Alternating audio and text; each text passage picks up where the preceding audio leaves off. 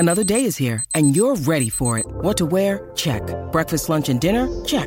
Planning for what's next and how to save for it? That's where Bank of America can help. For your financial to-dos, Bank of America has experts ready to help get you closer to your goals. Get started at one of our local financial centers or 24/7 in our mobile banking app.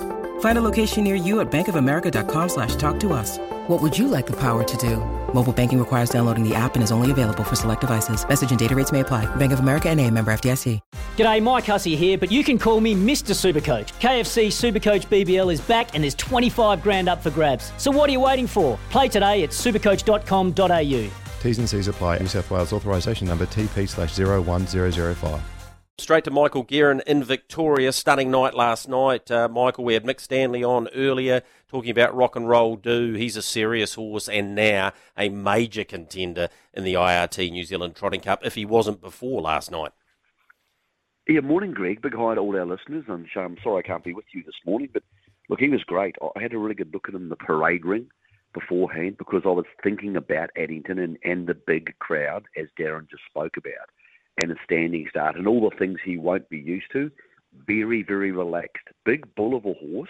Not overly tall, but very strong through the shoulders, but very relaxed. And that's crucial, Greg, because I'm sure Mick told you they're considering going to Ashburton, but there won't be 20,000 people at Ashburton either. So it's going to be a really new environment for him. Owned by a good guy in Brendan James. They are really pumped up. So he's going to add so much to the race, Greg. And look, I'm loving the idea of seeing him there.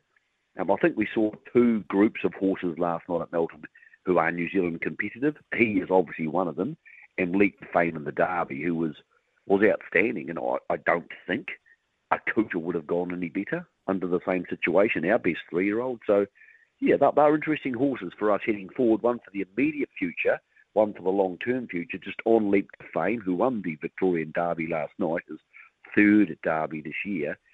He'll stick around for the Breeders' Crown or Breeders' Challenge. There's 2 different states and 2 different series. He may even go to both, Greg, but he will miss the summer and he won't be heading to the Chariots of Fire, which is a race a Cooter could head to. And the beaten favourite last night, Captain Ravishing, will head to. So no Chariots of Fire for Leap to Fame. Away from that, Greg, trotters last night, the Victorian trotters proved what you and I have spoken about many times, is that if Bolt for Brilliance gets on the plane and goes to Victoria, he will win the Inter-Dominion on December the 10th. Michael, really appreciate you taking the time out this morning. Thanks for the update. Look forward to catching up with you later in the week.